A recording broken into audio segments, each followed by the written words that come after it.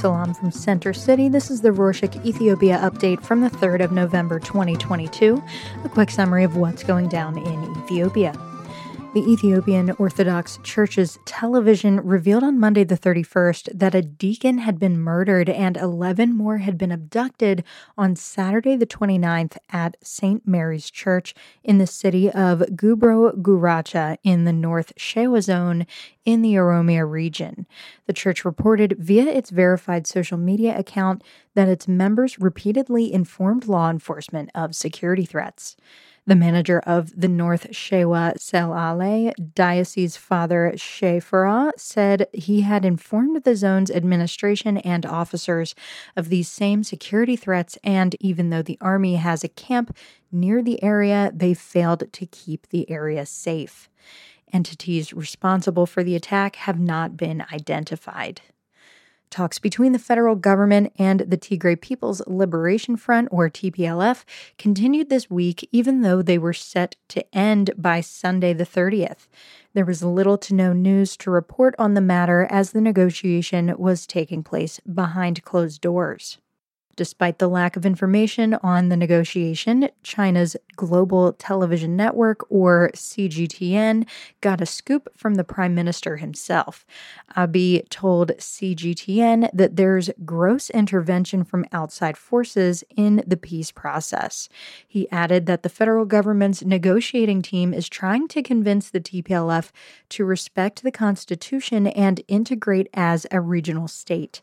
He concluded that if the TPLF decides to respect the law and abide by its own constitution, peace will prevail soon. It seems like the influence Prime Minister Abiy mentioned largely comes from the U.S. On Monday the 31st, Ned Price, the spokesperson of the State Department, issued a statement about the negotiations. He said that Mike Hammer, the U.S. Special Envoy of the Horn of Africa, is a participant and an observant and will continue in this position. Price added that the extended time of the peace talks showed the parties' divergent stance, but the fact that they stayed proved their willingness to talk. The negotiation finally ended on Wednesday the 2nd, and an agreement long overdue has been reached. To the relief of almost all Ethiopians and the international community, the TPLF and the federal government agreed to permanently cease hostilities and lay down arms. The main facilitator of the negotiation, former Nigeria President Olusegun Osinbajo, held a press release on Wednesday to break the great news. The agreement was signed by Redwan Hussein, the Prime Minister's national security advisor, and Getachew Reda, the TPLF spokesman. As per the agreement, the TPLF and the federal government will immediately put an end to the conflict permanently, allow unhindered humanitarian access, ensure the security of civilians, and restore essential services. Speaking of essential services, after months of not having electricity because of the war, the power is back on again on the bordering parts of the Amhara region.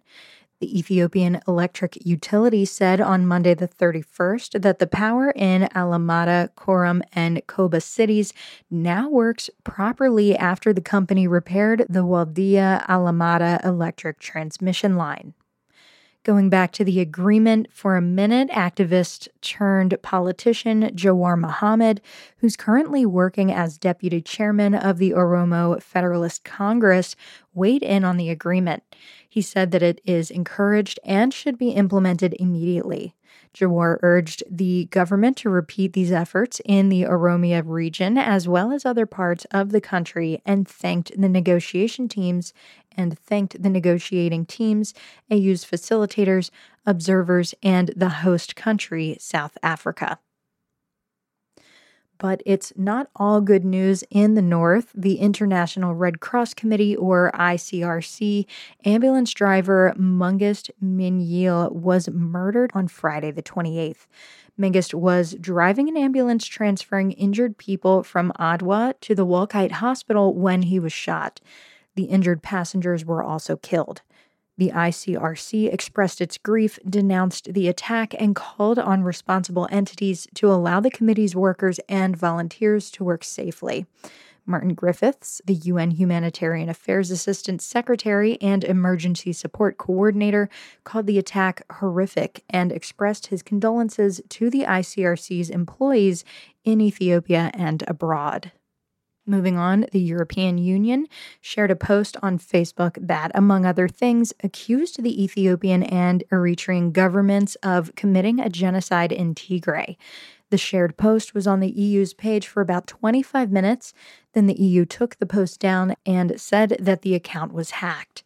Some Ethiopians believe that the EU and other prominent members of the international community are on the TPLF side, and this incident might have fueled that conception, even if the EU claims it was hacked. Still, the EU wasn't the only victim of hackers. The official Facebook page of the Ethiopian Airlines was also hacked. However, the company quickly cooperated with Meta, Facebook's parent company, to resolve the issue. Besides, the airline was in the news again as it revealed that its new e-commerce cargo center will be open for business soon. Jermo Wake, the airline's board chairman, said that the center is being built on 15,000 square meters of land, which will cost the company $15 million and is predicted to start operations in mid-2023. More news on the aviation industry as the 13th private air transport service providing company obtained its license from the Ethiopian Civil Aviation Authority. Gold Star Aviation is the latest private airline and is owned by renowned businessman Worku Aitenu. His first name, Worku, literally means gold in Amharic. His new company got registered after going through 5 standard phases set by the Civil War Aviation Authority. On to some tech news. Ethio Telecom has rolled out 5G data services in yet another city. On Wednesday the 2nd, the company held a launch event in Adama, Oromia, a city located just outside the capital. Frehiwot Tamiru, the company's CEO, said that they have launched 5G mobile service in the city at 6 mobile stations on a pre-commercial level. The company says the service's launch is an important milestone in achieving the vision of making Adama a smart city. Recall that Ethio Telecom launched 5G in Addis back in May. Ethio Telecom has also started restoring essential services in war-stricken areas.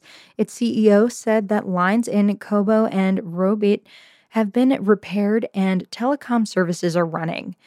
Frehiwot added that lines in other cities close to conflict zones will be repaired in due time. Meanwhile, the company revealed that there will be interruptions in the internet service it provides as there have been issues with its high bandwidth carrying cables. The company added that there can also be issues with the speed and that it is working with professionals to continue services as normal.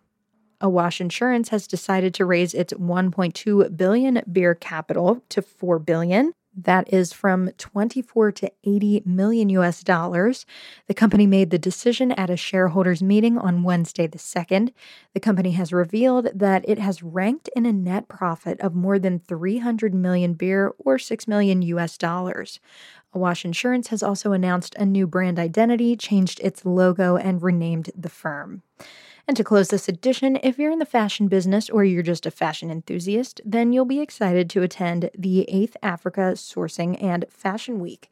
The event is going to be held at the Skylight Hotel from Friday the 4th to Monday the 7th. And that's it for this week. A couple of weeks ago, we mentioned that we were looking for knowledgeable, interesting volunteers that wanted to have some special conversations, like interviews, but less interviewee about Ethiopia. Well, it's not too late. If you're interested in maybe being involved, just let us know at ethiopia@rorschach.com. That's RORSHOK.com. Ciao.